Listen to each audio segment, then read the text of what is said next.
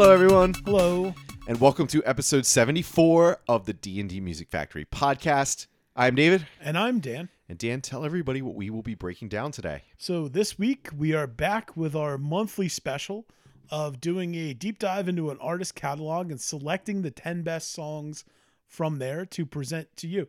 Make an argument about these are the 10 best. This is the best 10 that either we enjoy the most or we feel represents the artist best. That we also haven't talked about. That we haven't brought up in previous episodes. Yes. So this week we are going with, or this month I should say, we are going with the legend, the late, the great. You know him, you love him, the artist known only as Prince. That's right, baby. And sometimes not even that, known as a squiggly, weird little symbol Yeah. for a squiggly, weird little genius. Yeah. Prince is a multi-instrumentalist, famously from Minneapolis, which is not a place you would expect the R&B man of the 3 decades to be from. Doesn't sound like the R&B hub of America. Well, that's because it's not. But it is because Prince is from there. Well, yeah, I mean, they got that. They got Prince. Yeah. It's not, they didn't, there's no such thing as like the Minneapolis sound, though. That is You know what I true. mean? Like there's nothing signature about it except for it happens to be where one of the greatest musicians of all time was from.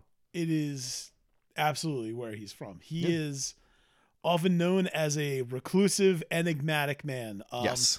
A person who owns one of the greatest falsettos in music that I've ever heard. Yeah. Can write the sexiest jams, most rocking guitar tunes, most danceable disco tracks. He can do it all, baby. He does hip hop. He does jazz. He's done fusion. He's done absolutely everything. He's produced girl groups. He's the one that fucking found Lizzo for you. Crazy. This dude's amazing. He was the greatest of all time. Also immortalized forever in what has come up a number of times recently for us on the Chappelle Show. In one of the greatest story. game blouses. Game blouses. One of the most quoted lines of our lifetime. There's an amazing story that was told on one of Jimmy Fallon's shows about going to play Prince in ping pong. That's absolutely insane. And everything that I hear about Prince, I assume is true. Yeah, same. Unfortunately, he was passed away tragically in 2016 due to an accidental overdose. I think the rigorous working and touring conditions of his life just let him down. He had a back injury, and the only way he was able to produce was to take a massive amount of opiates every single day and just mix some doses up. And we lost one of the greatest multi-instrumentalists the world had ever seen. Yeah, that shit'll get you. And unfortunately, he's one of many people that have fallen victim to that sort of thing. And in what's, I believe, I'm not incorrect in saying there was fentanyl involved. Yeah, very much so. And, that is not something that can or should be fucked with.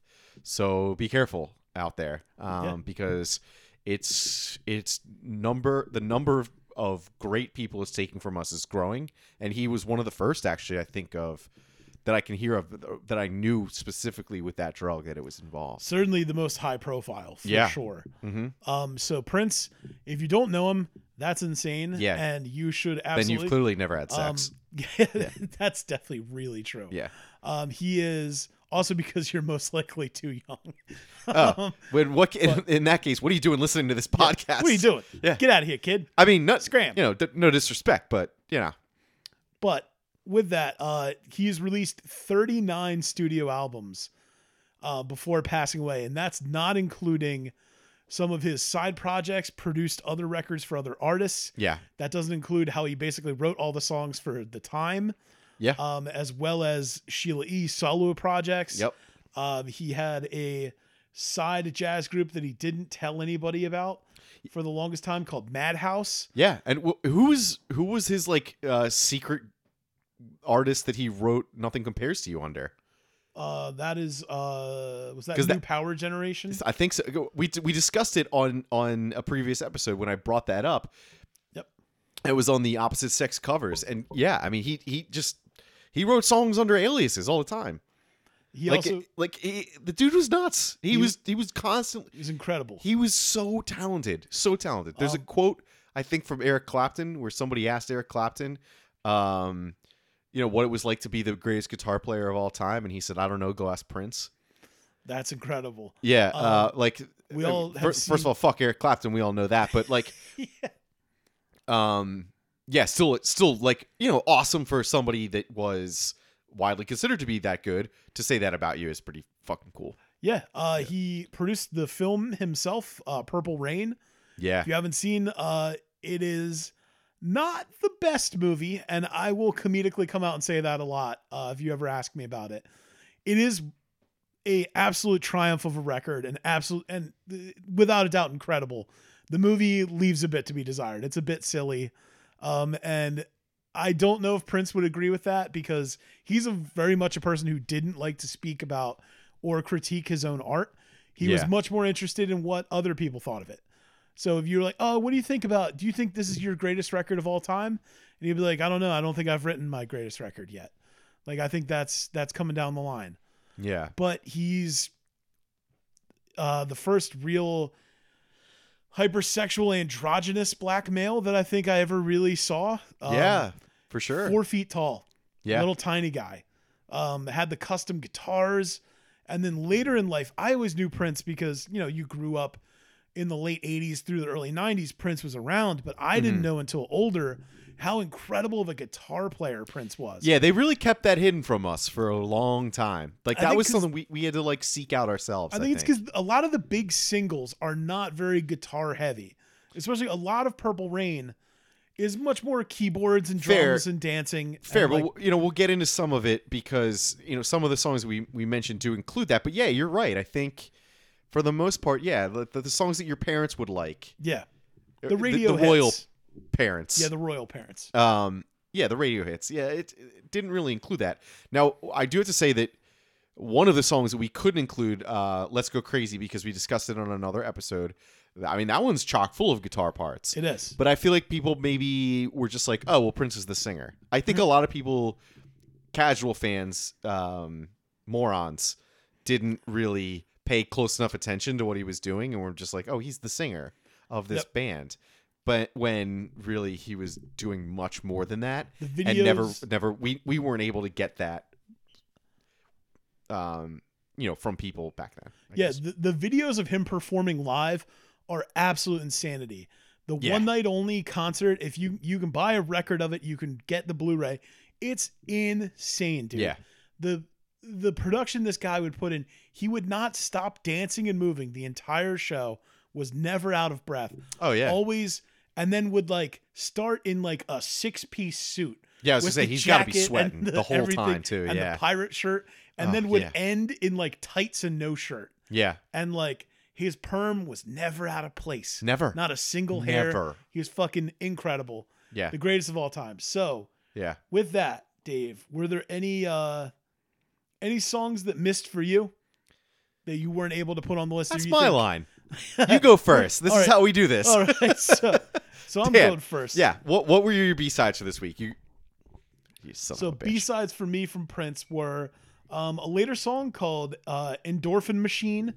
That's a bit more of like, it's from like 95, 96. It's a bit more of like, almost like Prince attempting like 90s grunge. It's way more guitar forward and really overdriven distortion and kind of like really why almost like Southern rock sort of sound to it.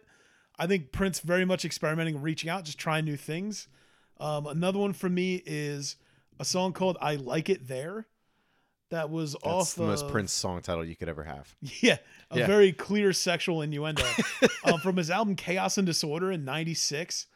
Again, that was kind of more of like a punk sounding song, almost like an Alice in Chainsy sort of track, really intense guitar solo in it and kind of windy, meandering, like almost like Slash style lead playing.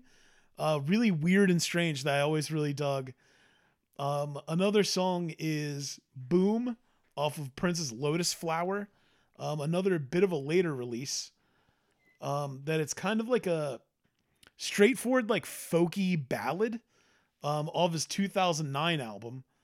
And then I would say the last for me for a B-side from Prince is probably the one that was released on Prince's Originals, which is his original recorded versions of songs he gave away, Nice. is his version of Jungle Love. Oh, very cool. Released by The Time. Very cool. Famously performed in Purple Rain by Morris Day and The Time.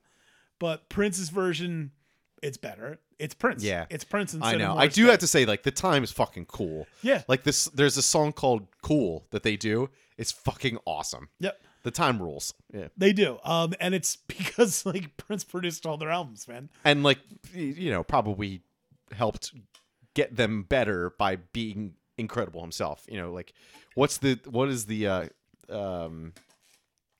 I can't find the saying right now, but it's basically like, you know, when being around good people that are talented makes you more talented because the rising tide lifts all ships. there you go. That'll Yeah. work. Yeah. Mm-hmm. So yeah, that. Yeah. So Dave, what about you? What just missed for you? So some notable ones that just missed for me. The Future from the Batman soundtrack. I've always really liked that one. Yeah. The The Bat Dance as well. Yeah, the Bat also Dance is great. fantastic. Kiss. I Want to Be Your Lover. Beautiful. It is beautiful. It's a fantastic song, and it just missed the cut for me. And then kind of off the wall one is I Could Never Take the Place of Your Man from Sign of the Times. It's almost like a very like bar rock kind of like song that like dads would vibe to. Yeah. It's just more proof that he could literally write any kind of song he wanted to. Like, I think a song that like you could trick someone turned off by the androgyny of Prince yes, with that song. They'd be like, "Oh, Prince is fucking cool, man." You'd be like, Yeah. "Yeah." and he dude. fucking shreds in the song too. But like, yeah, like if you had some guy in a leather jacket sing that song at a bar, everyone would fucking love it. And then if you're right, like if it was Prince, they'd be like, "What the fuck? Yeah. Get this guy out of here." I'm assuming that's what everybody was like back then. I don't know. Wait, I do know they were. All right, so B-sides out of the way. There's a lot of good stuff. Obviously, we're not going to talk about in this episode because he has what'd you say, 39 studio albums? That's 39 ridiculous. studio albums. Granted, not all of them are great, but he's still There's some misses. yeah for sure. He went through some phases, which is, you know, it is what it is. Take your chances, man. You're Prince. You can do whatever you want. I also remember, if we get into it, there was like a point where he was super young and somebody like asked him like for like an ID card at a venue or something like that, and under occupation he wrote star, and it was before he had ever become like anybody knew who he was. He had put really anything out. Like he was legit destined for this shit, which is awesome. Like I love the confidence. It always came through on the records. Yeah. He was perfect. He really was. Also, you got to appreciate anybody in a pencil thin mustache. They can like, pull it off. Yeah. They're going to be It's like Prince they're and gonna be Vincent great. Price, and it's really And weird John Waters. now that I'm saying those names like back to Yeah. back. All Has three anybody, of those line up real hard. has anybody ever seen Vincent Price and Prince in the same room together? I don't think so. Yeah, I'm just gonna throw that out there. All right, Dan. Why don't we kick things off with your number 5 pick? All right, so number 5 for me comes to us from an album that only is streamable via Tidal. This is an agreement Prince had before his death, and it kind of sucks because I don't have Tidal, but it is available on YouTube and you can play it there. There's a song from Prince's 1987, I guess, untitled album that was simply referred to as the Black Album. The song is called Two N-Words United for West Compton. It is a 7.5 minute instrumental funk and soul jam session. Yeah, It's fucking awesome. jam session's the best way to put it. It's absolute, like, Sheila E. on the drums rips. Yeah, It's she does. ridiculous. She's man. fantastic. Like, she's doing Ride Bell stuff that's so good. The bass solo in the middle will blow your mind apart. And then the keys at the end, the organ, is absolutely face melting. It's such a cool song. If you don't know about Prince's Black Album, I want to do a little show and tell here. Do it. This was a follow-up immediately to his album Sign of the Times, and it was to appear with no title on it anywhere. Nothing on the sleeve, nothing on the spine, simply the title of the tracks on the back of it, and that would be it. It was referred to as the Funk Bible during the recording process and pre-press release. with a hidden message inside the album itself, letting you know who it was that recorded it. It was an attempt by Prince, who after Sign of the Times came out was sort of dubbed as going rock, quote unquote. And this album was what Prince considered his attempt to regain his black pop audience. Yeah. And I think this record was so fucking good, man. There's some weird songs on here. Some of them are like pitch shifted down so that he plays characters in it as other characters. There's some songs on here where he's basically mocking rap music, which I think is very odd. Considering he kind of does a hip-hop album later in his career. He does, absolutely. And it's a weird thing that he does here with that. But there's also some great songs on here, man, including this one. That is just pure bliss. It's like, if you got to see Prince live, he performed this song twice live during recorded concerts, and it shifts the whole tone in it each time. But it's amazing, man. The jam sesh that exists from this song is great. Yeah, it's wild. So after Prince released this record and recorded it, he became convinced that the album was evil and ordered it to be withdrawn a week before its release date. And it was replaced with the album Love Sexy, which was a brighter pop-oriented album with elements of religious affirmations in it. Some people consider that to be because of Prince's realigning to his Jehovah's Witness faith. Ew. That he decided the Black Album was too evil and didn't want it released. Interesting. It was really a strange move by Prince. There's a lot of contradiction there in the Jehovah's Witness writing songs about sex. Very much so. Very much so. In a week of the album's official release, check this out. Warner Brothers ran an ad at the back of the November 26, 1994 issue of Billboard that offered owners of counterfeit copies a free copy of the legal release, provided they mail their bootleg copy in. Interesting. So when it was officially released in 94, they were like, if you give us your bootleg, we'll give you a real copy. However, the offer was only given to the first 1,000 people who sent theirs in. How many do you know how many there were?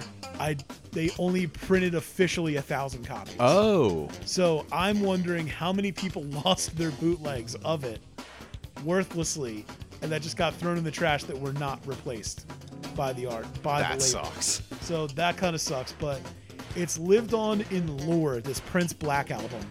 I've seen bootleg vinyl copies of it all over the place. It's everywhere.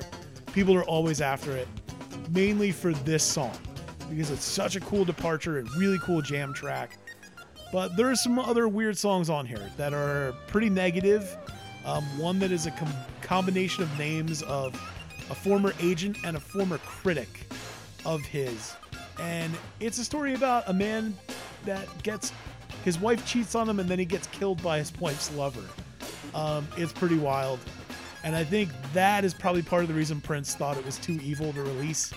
That he might have been like, look, man, this is pretty negative. I don't know if I really want to put that energy out in the universe. So I'm just going to take it back. And I like that it has been officially released. You can listen to it now. It is available out there because it's some of Prince's coolest songs and certainly one of my favorite of all time. So Dave, what do you got up for us at number 5? All right. Up at number 5 for me is 1999 by Prince.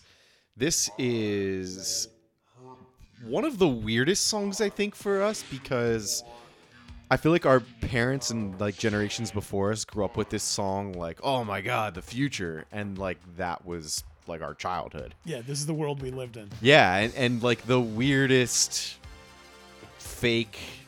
not fake, but like the biggest like disappointment, end of the world, end of times kind of thing that like the year 2000 was supposed to bring. Dude, I remember waiting outside. Y2K.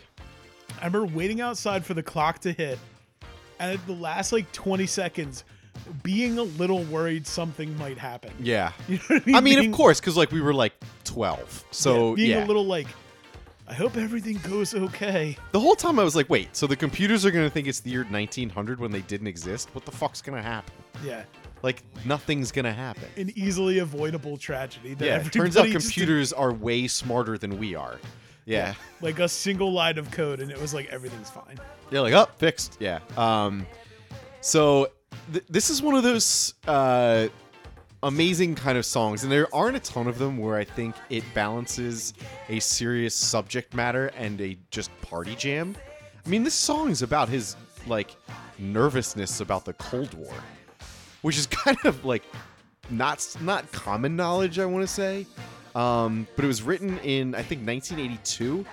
Came out on the album 1999 in 1984. It's weird saying all these years and trying to keep track of all of it.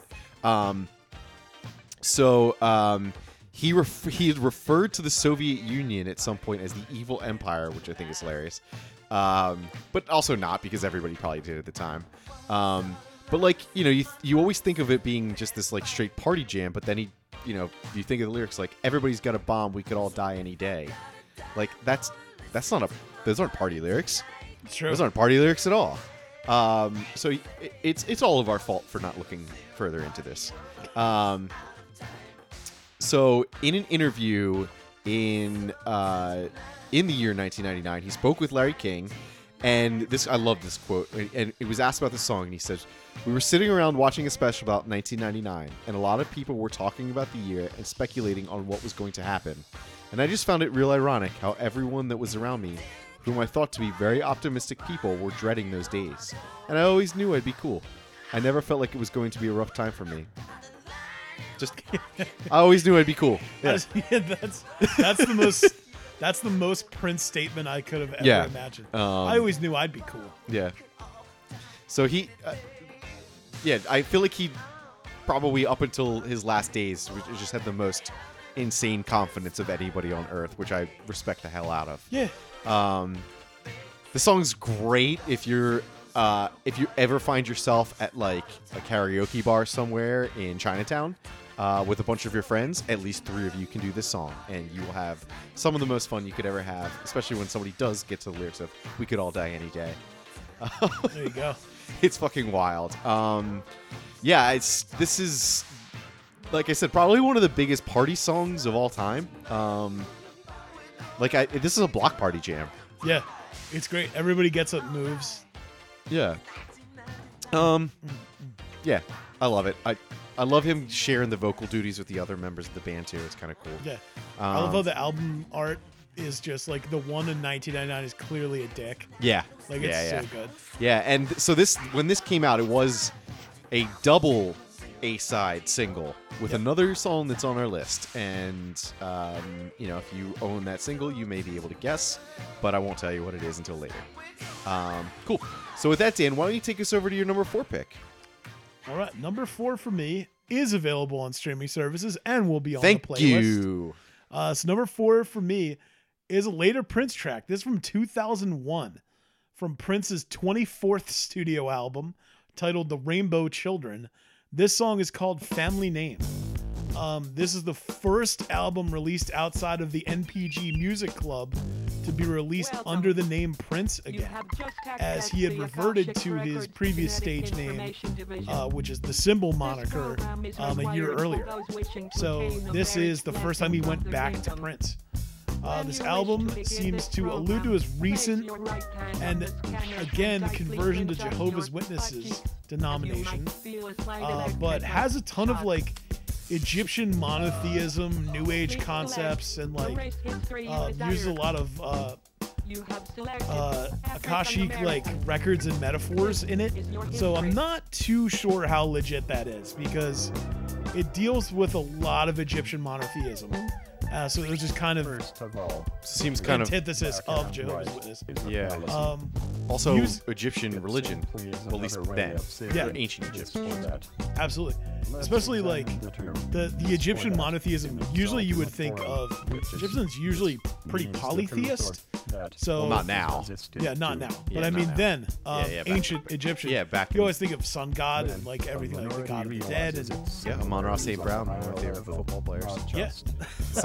His nickname is the Sun God. Yeah, it's perfect. So musically, Rainbow Children marked a shift back to a more organic sound for Prince.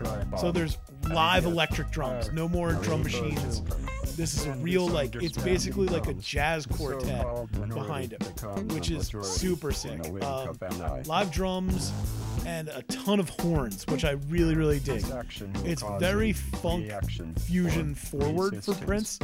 Almost, this reminds me of like a, like Herbie Hancock and stuff like that. It's very, it does like, have that kind of feel. very cool electronic, but very jazzy. The album cover features a painting by Sababi Bayak called the Rain Keys Quintet. Prince chose the painting because it's a painting of a woman's band, and he was backed by an all-female ensemble when he recorded this record, which I think is really fucking cool. This intentionally was not marketed at all by Prince. He didn't put the record out, and he like didn't tell anyone about it, which I think is really funny. He just wanted the merit of the songs to sell it. And the song is basically like a 3-minute intro before it finally gets to Prince singing and like the groove of the song hits, and it takes you somewhere. Also, as the bridge hits and Prince super confidently just hits with a bridge, and then it shifts. So and ridiculous. The key changes. It's fucking great, dude. It's like the most like Chappelle-esque mocking Prince. Sort Yeah, of. it does. It definitely does feel more like But that. it's so good, dude. This is like what I think is a really interesting sort of departure from, Purple Rain and like Round the World, Sign of the Times, where this is much more of a funk fusion jazz record. Less guitars and keyboards and much more horn, saxophone. Where there are keys, it's much more just electric piano rather than a synth organ. It's really fucking cool, man. It's really smooth, very clean. The production on it is fantastic, man. It sounds like I'm sitting in a room with the drums. Yeah. Which I really, really dig. It feels like one of those, like if you went to like Bryn Mawr Stereo, that they would like put on to demonstrate how incredible their surround sound is. Like it would be this drum track kind of playing in. And then absolutely. And then especially at certain points, everything cuts out and it hits you with these walls of synth. And then it ends, Prince's guitar comes back in. There's a real solid lead line that he starts playing through the end of the song, kind of following the vocal line. It's fucking excellent, man. And it all kind of starts devolving into like free jazz. Yeah. And everything stops, silent, and then comes back in with a big fucking ride hit again. It's really cool. I can't say enough good things about this record. I assumed this record was unreachable just because it was released in 2001. Yeah. I'm like, man, I probably can't find this. I immediately ordered myself a copy from Discogs. Nice. I started doing some Prince research and getting into the weeds of some of these deeper cut records. Yeah, definitely a deeper cut. I was like, I need to have this. This is so fucking cool. Every song on this record's good. Nice. But Family Name is my number one. It gets almost like end of Coltrane-esque at the end of the song. It's excellent, dude. All right. Very cool. So Dave, what do you got up for us at number 4? All right, in a completely different Prince vein here, number 4 for me is Bambi. We're going early. Yeah, we are. We're going early, and we're going a completely different style of Prince. This is Prince writing classic rock, which is amazing, because he could literally do no wrong in anything that he did. And this is like, man, a really underrated guitar riff that I'm surprised isn't talked about more by like classic rock aficionados or guitar players in general. Like it just kind of flew under the radar for a lot of people, but it's one of the most fucking spicy riffs you will ever hear an electric guitar play. Yeah, man. And then the juxtaposition of the then gentle vocal. Yeah. Like the classic like loud chorus, soft verse. Yeah. I fucking love it. But still, just perfect overdrive from the era sound, because obviously he had that too. Yeah. Clearly a big old like Russian muff. Yes. Like, just running it. It's great. We're talking about guitar pedals, right? No. Oh yeah, I didn't think so. It's Prince, so yeah, good point. I'm talking about both. Yeah, well, it's funny you say that because this song is very. I find the lyrics to be a little silly because it's basically him trying to woo a lesbian to not be a lesbian anymore by saying it's better with a man. Or like, does she have, or she doesn't have what I have? Like, kind of. Jeez, little like- problematic Prince there. Get it? Yeah. Well, I mean, but it's Prince, so I feel like if it's sex, it's fair game. We're Yeah. talking about Prince. I Like, don't think there's a person who's better at sex that has lived than Prince. I don't think anybody's made people better at sex than Prince. Yeah. Like, I think he's basically giving everyone's us all game instruction up. manuals. Yeah. Yeah. And something to put on during the process. Yeah.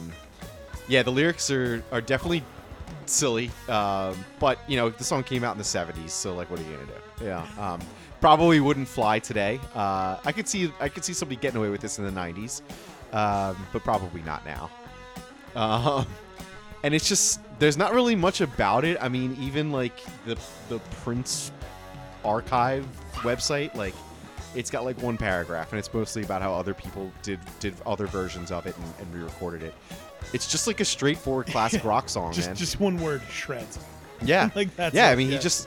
I feel like so much of what he did was just like, today I want to play guitar. So he writes a riff, and then that's that song. And then the next day he was like, I'm feeling this like drum pattern. Let's focus on that. And then it's like a slower or completely different off the wall kind of thing from what the previous song was. And it all works. It all flows together. And his voice works for all of it too. Like, yeah, he really could do whatever he wanted. It was pretty impressive. Yeah. All right, Dan, why don't you take us over to your number 3 pick? All right, so number 3 for me, oddly, comes from the exact same record. This is Why You Want to Treat Me So Bad, also off of the self-titled 1979 record. Yeah, also like one of the greatest album covers. It's just him and his like just tiny bit of hair in the middle of his This little chest. tuft Yeah. with his fucking Super Saiyan Trunks hair. That actually is how my hair looks if I just don't do anything to it. Does it really got the middle part too? No, that I don't have. But like the puffiness, that's how I look. When I wake up every morning, this is what my wife stares at. I'm just kidding. Yeah. I don't have a mustache. She's a lucky lady. Imagine a lot more chest hair. This was the follow-up single to his first big hit, "I Want to Be Your Lover," which Yep. we mentioned. The B-sides that's was side one, Prince's track one of first here. Yeah. first big hit. Yeah. And this was the follow-up, man. Another incredible showing of Prince's masterful guitar work. Yeah. Whereas for most of the song, it lays dormant. It's mostly a keys-driven song until you get to the end, and then my man whips it out. And by it, I mean the guitar solo. With his penis. Yeah. And he plays it with his penis. Yeah. But it's kind of his first real rock single, with guitars and drums being more prominent role than keyboards. Whereas previously he had singles and songs, but this was kind of his album where he was like, no, I can play. In case you were wondering. Oh yeah. Like, did you you want all me to? heard For You, where I was making much more of an R&B disco record. I'm departing a little from that. And I always really liked it, man. Unfortunately, with him making the conscious effort to release more of a rock record, it only ever really charted on the R&B charts, which kind of sucks. But Prince would Yeah. later come to dominate the U.S. Billboard with follow-up albums. He had 2 more before Purple Rain, but when Purple Rain hit, man, boy did it ever. Although Controversy and Dirty Mind and 1990 would precede until we get to 1999, which is pretty much like the dynamite era of Prince. That's when he really goes full Pink Floyd style and starts putting out 1999 Purple Rain, Around the World in a Day, Sign of the Times, Batman. Yeah. It's fucking nuts, man. What he's capable of is absolutely insane. And I think this song was kind of the first single taste of it. Or I guess the second single taste. But I fucking love it, man. The solo on this is so badass. And it's so like, it's still dancey. Like it It's doesn't very take over dancey. as like it doesn't take over as a shreddy like Van Halen, even though he's doing finger tap stuff. Yeah. It's just, and I mean, it's fucking excellent, man. I can't say enough good things. Everyone needs to love this record. It's perfect. Yeah. It's the unsung hero of his catalog. Yeah, I would agree. Fucking be about it. Figure it out. So with that, Dave, what do you got up for us at number 3? All right, up at number 3 for me is Purple Rain. They previously mentioned multiple times. It's Purple Rain. I mean, there's no way we couldn't have it on the list somewhere. It is one of the greatest ballads ever written. It's slow, it's intimate, it's beautiful. It is one of the greatest uses of a chorus pedal of all time. Yeah. It's like the guitar like is just so gentle and soft. I have a hard time finding anything not to like about the song, other than the fact that it's like 4 hours long. But that's part of it. Like, that's- it couldn't yeah, be a it's- note shorter. No, and I'm glad it isn't. But man, is this just and going through these lists, you see some of the like main big time tracks on there, and you're like, I don't want to do that because I don't want to be a basic bitch and just pick the ones that are at the top of the list. But man, this is just one of the greatest songs ever written. Yeah, it's one And of there's those, no really way to argue it. Yeah, it's like there's a reason Stairway to Heaven's the best Led Zeppelin right. Yeah, song. like it's because it is. It's just because it is. So comes off the album the same title, Purple Rain, 1984. We discussed it a couple times already, and I mean it's got all the accolades you could ever want. I think it's number 18 on the Rolling Stone 500 Greatest Songs of All Time list. It actually never got to number 1 on Billboard, and the Wake Me Up Before You Go, believe it or not, is the song that kept it from being number 1. Jesus Christ. Which feels like fucking Wham. nothing against Wham in that song, but yeah, that's like fucking Forrest Gump beating Shawshank for the Oscar, I think, for Best Picture. Or the what's it called? What's the big one? Dances with Wolves beating Goodfellas. Well, no, because I like in all these others, I like 2 of those things. And that one I only like 1. Gotcha. I don't dislike Dances with Wolves. It's just it's too long, and it's just I don't know. It's what like I feel bad. I just at the end of it, I'm just like, God, motherfuckers. God damn it! Like every scene, you're like, oh no, here we go. But yeah, I mean, the song's fantastic. So this is actually the final song he ever performed live too. At his final show in Atlanta in 2016. This was the last one. So for anybody who is a fan, it should hold a special place in your heart, if for no other reason than for that. I'm sure most of us have heard the song millions and millions of times at this point, but it really is that good and really is worth talking When about. he performed this at the Super Bowl, Oh, as it started raining, yes. fuck. Oh my God. One of the maybe the great. I would argue the greatest halftime show ever. Yeah, ever 100%. done. The best one. Ever done. There's no one will ever do it better. No. Like, it was incredible. Yeah, I mean this is his Hey Jude. I think but it shows, unlike Hey Jude, it shows off one artist and so many things they can do. When he's screaming at the vocals, he plays nasty guitar on here. He gets slow and low doing with the it. great It's like, R&B ad-lib and stuff. Like, you know what it's gotta be, girl? yeah, Like, it's oh my God, great. it's amazing. It's probably like the song you think about most when you see people swaying back and forth holding a lighter. Yeah, it's everything you would want in a slow ballad. It's probably inspired hundreds of thousands of songs at this point. Like I said, I mean, just the chorus pedal sound in this track I alone. love the is bend that the guitar solo comes in Yeah. on. Just that bang. Yep. You're like, ugh. dude, it's Like, you can feel it. You can It's feel it in your perfect. body. yeah, another just like fantastic one to karaoke to, man. Just it's then- got it all. And then ending in the ooze. Yeah. Like Oliver and Company. Yeah. Shout out Disney. Yeah, I love it. All right, Dan, take us over to your number 2 pick. Number 2 for me comes to us from 2004. I'm going late Prince again. Real late Prince off of Musicology. His 28th studio album. Get pretty close to the end there. The song is called Call My Name. It is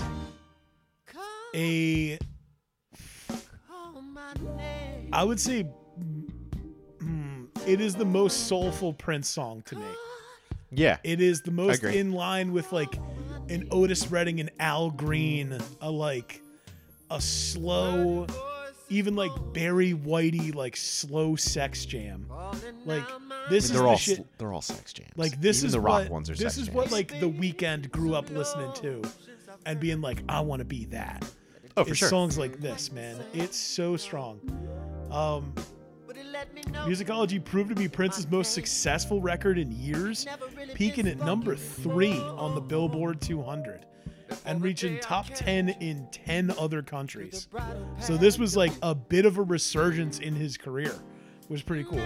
Won the Grammy for Best Male R&B Vocal Performance. And although it wasn't officially released as a single, is the funniest part.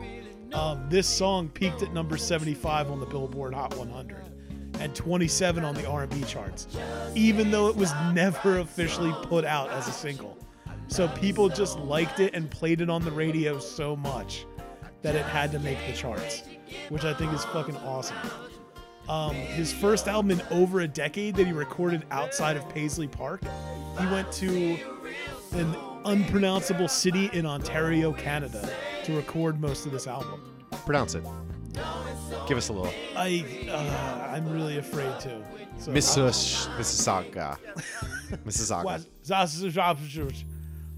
Can't be worse than how I did Vincent Van Gogh. we forgot to fact check that, by the way. Oh yeah, we did. That's okay. Somebody come find us in the street and tell us. Yeah, see me in the streets. Catch me outside. This album, the funny thing, it was given to concert goers on the Musicology tour from March 27th to September 9th, and then released officially at the end of that tour that he gave it out to everybody else. But I thought it was a pretty cool thing that, like, if you came to the tour, you got a copy first. And it wasn't until the end of the tour that everybody else was allowed to have it, which I think is pretty fucking cool, man. Slow, soulful. I love the snap of the bass on this track. I think the little fills they have, and like, Oh yeah. no electric piano. It all sounds like acoustic piano, which is pretty cool. Not something I hear a lot in Prince, which is pretty neat to me. And I mean, it's just so gentle and sweet, man. Yeah, it is. It's great. It doesn't sound like confident Prince that's gonna tear your ass up.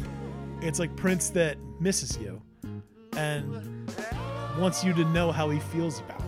That's Which, pretty good. aside Prince. of Prince, I haven't seen a lot of. And So it's pretty good Prince. I'm not gonna lie. it's real good Prince. Pretty good Prince. So with that, Dave, what do you got up for us at number 2? All right, up at number 2 for me is "When Doves Cry," another one from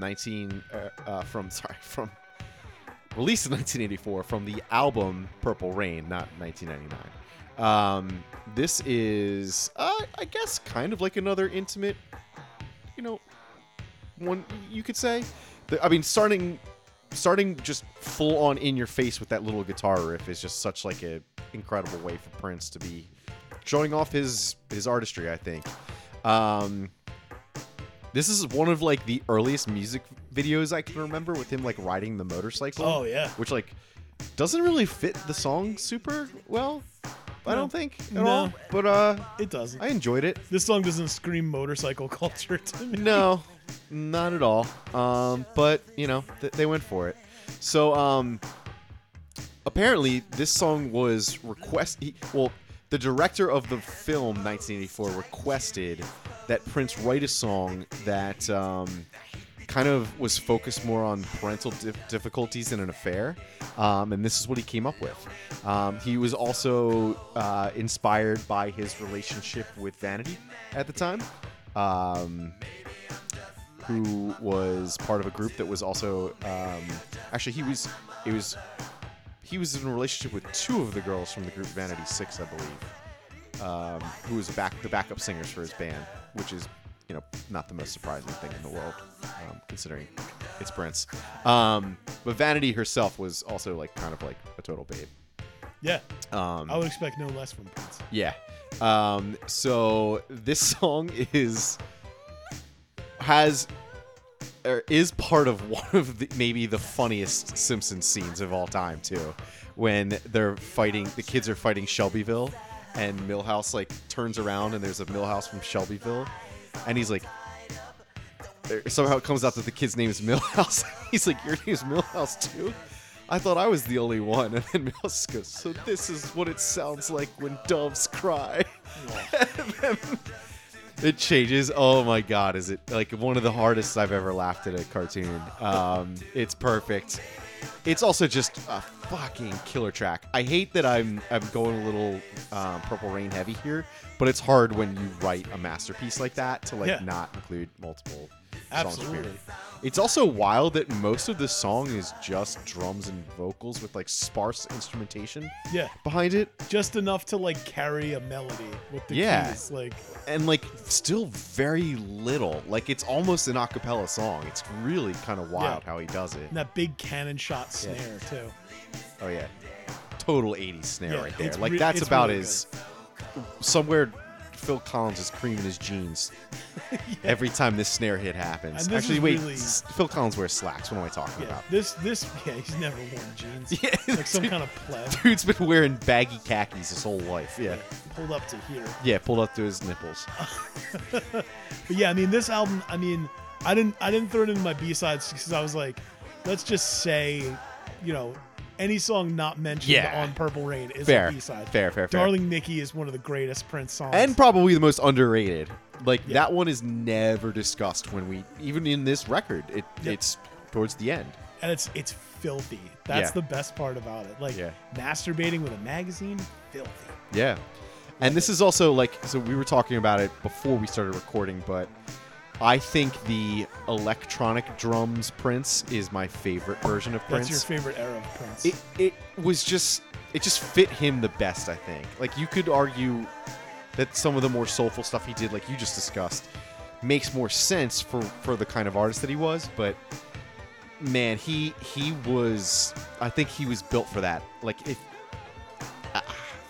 it's hard for me to put into words, but I truly believe that this mid-'80s sound for him was the best of both worlds. It was the best of what the 80s could do and the best of what Prince could do, in my opinion. The snare works it's so out of place in so many songs that came out around then, but I think it's perfect in what he does because it kind of carries empty spaces instead of taking over and distracting you like it does in so many other songs with like a million synth sounds happening at the same time because they were just like, oh shit, we could do all this? Let's just jam them all in. Yeah. Cacophony of sound, and you're like, no, less is more. Yeah, it's like watching The Phantom Menace for the first time. You're like, no, they just found out they could do all this shit and did it all. They didn't pull anything back. This is terrible. Why is the Force genetic? Yeah, please, many chlorians, no. Yeah, I can't believe that's where we got to. But yeah, all right, Dan. Why don't you take us over to your? Are we on number one? We're at number one. We're on your number one pick. All right, baby, let's have it. My number one pick. This is what we mentioned before. I'm so fucking mad at you. This is number one. This is the second single from 1999, released in 1982. This Little Red Corvette. This is a song that is... This song is sex. It is a chorus. It's a chorus. There's some other stuff in between, but this song's a chorus. No, and probably the strongest Prince ever wrote. Yeah. It is the chorus that is constantly moving up. Yep. It's so just like your penis fucking when you listen strong. To the song. It is, and it is the song that was described as the most direct about sex song Prince has ever written. I mean, it's very clearly about, which is a great statement to be made about him. Like all the sex songs Prince has, this is the most direct. She had a pocket full of Trojans and some of them used. Yeah, some of them used. Wonder what that's about. This is the song that is 100%. The song is just about his feelings, the sensations, the memories, and I think also the trepidations that he has or had about casual open sex. And it's a little bit about how the desire and the feeling is equally weighed for him with understanding the risk of how much he enjoys it. Yeah, and it's, and a song about a woman being the Little Red Corvette. Yeah. And how it's dangerous and it's not practical and it's not smart. This isn't the relating the woman to a car. Like, this isn't the sensible choice. But man, does it look good and is it so fun? Yeah. And knowing that, like, it might crash, but like, I'm here and I'm taking the ride, whether it be a car or a person. And it is This song combines the Lin LM1 Yeah. drum machine with Yeah. this like slow synth buildup to this big rock chorus, with using all the metaphors. And it's supposedly about recalling a single one-night stand he had with a beautiful and very famous promiscuous model, which Prince, to his grave, just said he would not discuss who it was about. Sure. But he said, somebody asked him, do we know them? And he said, you couldn't not. Yeah. So I think that's really interesting. We'll call her L. Simpson. No, that's too obvious. We'll go Yeah. with Lisa S. We'll go with Lisa S. At the point, this was Prince's highest charting single and his first to reach the top 10 in the U.S., peaking at number 6. This was a big fat hit. Yeah, man.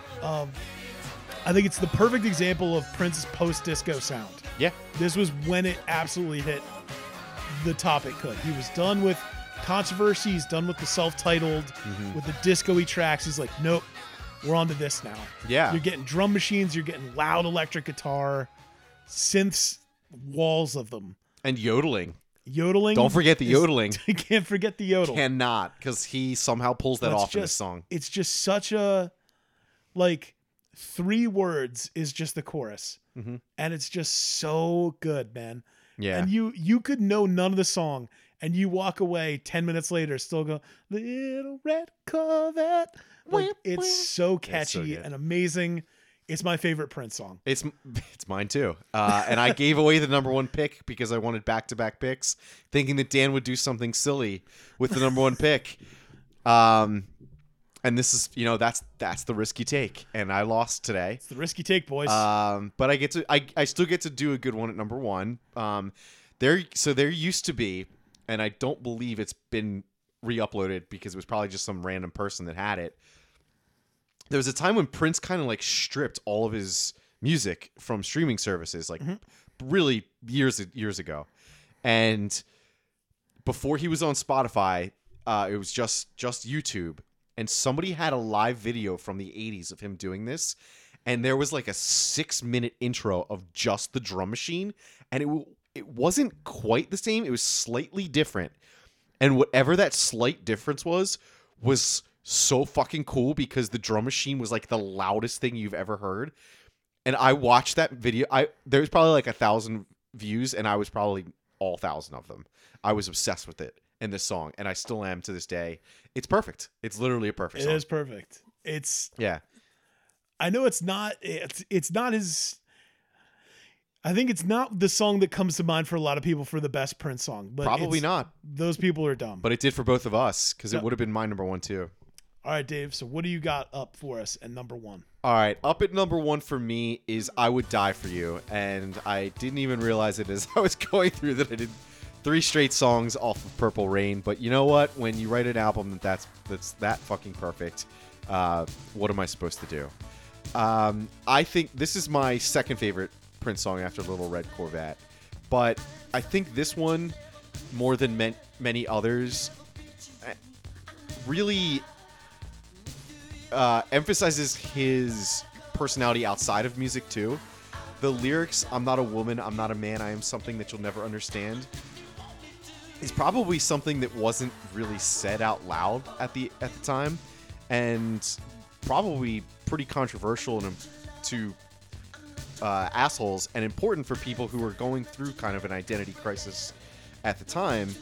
And I think that his androgynousness, I guess that's how you say that. Androgyny. Androgyny is an important part of him and his character and who he was. And I don't think that any song that he ever wrote drives that point home more than this one.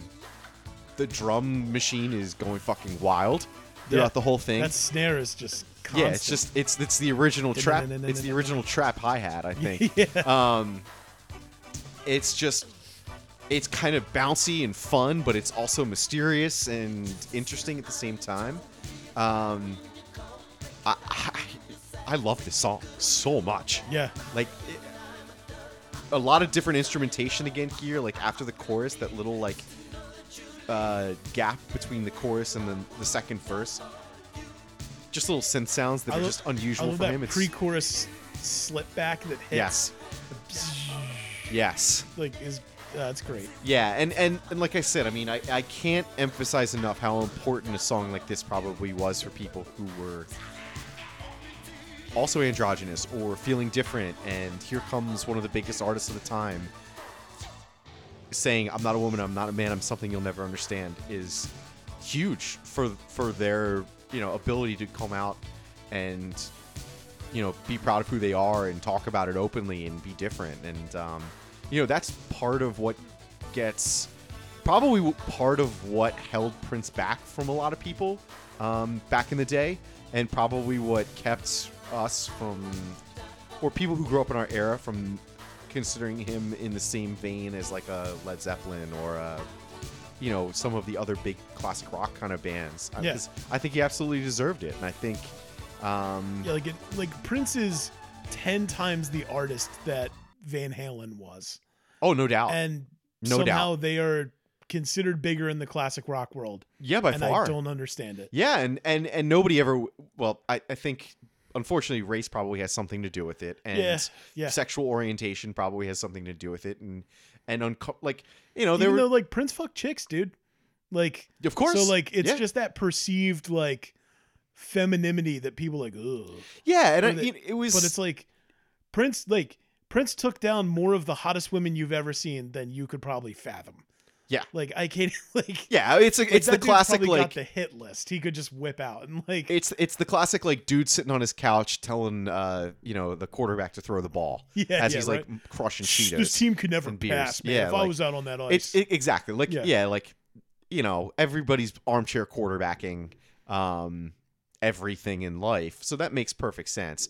And I think that probably all of this probably factored into it. Also, And it's also a pioneer for tiny sunglasses. pioneer for everything, man. Also, I think too, like it was a joke to call him the artist formerly known as. You know what I mean? Like that was like they probably talked about that on Weekend Update on SNL. That like, was like, that's such an understated and cool thing though. yeah. That like that whole thing with Sony owning his masters and the rights to his name. So he's like, well, good. I'm releasing records not under my name. Yeah. Now you have to call me this. And at that point, that's not common knowledge. So people think he's a weirdo and this or that, and that's unfortunately he probably and he is a weirdo, but like yes, in all the best. but he's ways. our weirdo, Yeah. and we love him for weirdo it. and weirdo like David Bowie was a weirdo. Exactly. Yeah. And I think that I would love to hear him considered more in that conversation. I would completely agree Yeah. because I think a lot of people's dads went and saw David Bowie because of his not glam stuff Mhm. that and probably still thought it was weird as shit when they got there and saw people wearing makeup that they weren't used to seeing, or whatever. But that was part of life at that time. And unfortunately for us, we got to him too late, but fortunately for us, we're at a point in time when we can still enjoy the shit out of him, and did get to enjoy the shit out of him, and will for the rest of our lives. I had an opportunity to see him at the Academy of Music No. in 2014. Ugh. And I was like, maybe I should go. I was talking to my buddy Mike about it. But we were like, dude, a ticket's like $200. Yeah. But like, at that point, I didn't know or hadn't been told about how amazing of an artist Prince was live. Yeah. Yeah. Because like the one head writer for Rolling Stone magazine tells you the 5 best shows he's ever seen in his life are 4 Kiss concerts and a Prince concert. Well, I only agree And with one of those. he's like, as far as the production, the dancing, the stage setup, he's like, Prince was unbelievable. And I Yeah. was like, it's probably true, man. Yeah. Like when you see that one night only, it just makes you want to be there so bad. Yeah. It's amazing. Yeah. Well, if it makes you feel any better, Roy Halladay came to the Montgomery Mall, I think, one time, and I had this giant picture, like framed picture of him, with like a patch from one of his jerseys in it. And I was like, I'm like a fucking 20-year-old dude. I can't be. No, I was definitely older than that. I was probably like 24. I was like, I can't bring this into the mall and have this man sign this for me. And then he fucking died. Jeez. So, not to be down at the end of the episode, but yeah, life's full of regrets, I guess. Anyway, Prince, this was fun. Yeah, I really enjoyed this one. We might be skipping December, just an early heads up for the artist series, because we do have a very special end of the year recap like we did last year. And that I think is very important because we don't always get a chance to talk about strictly current music on here because that's hard to do. It's better to do a year in review than it would be like a week or a month. So that's a cool one, and we're really looking forward to that. So look out for another artist series probably in January, I'm guessing. Yeah, I think we'll be back with our artist series at that point. Yeah, because of the holidays and because I will be having a baby, and because we have the planned 2-parter for the year in review. Yeah, well, like I said, we'll probably just put the next artist series for January, but we're not taking it away because this is I'm enjoying these. I think you are too. Yeah, it's great. This is really fun, and it gives us a chance, like you did with this one, to like really dig into some, maybe not so well known. Like my list didn't necessarily include some of that, but yours certainly did. And so hopefully this is a good example of songs that maybe some of you haven't heard from Prince or some of these other artists that we're highlighting before. If not, great. And if so, great too. I mean, cool. Let us know what you thought about them. So don't forget to like and subscribe on social media or on your favorite podcasting apps, I should say, so you're kept up to date when the new episodes come out. Just this week, for example, we unfortunately put an episode out a day late because of some work commitments that I had. But, that'll happen sometimes. So follow us along on there so you know exactly when everything comes out. Same with social media. That's the best way to be kept up to date on what we're doing and when, and the best way for you to interact with us. Dan, tell everyone where they can find us. All right, you can find us on Twitter and Instagram under @D&D Music Factory. That's the letter D, the letter N, and the letter D again, followed by Music Factory. You can find me personally at @LukewarmSteveAustin on Instagram and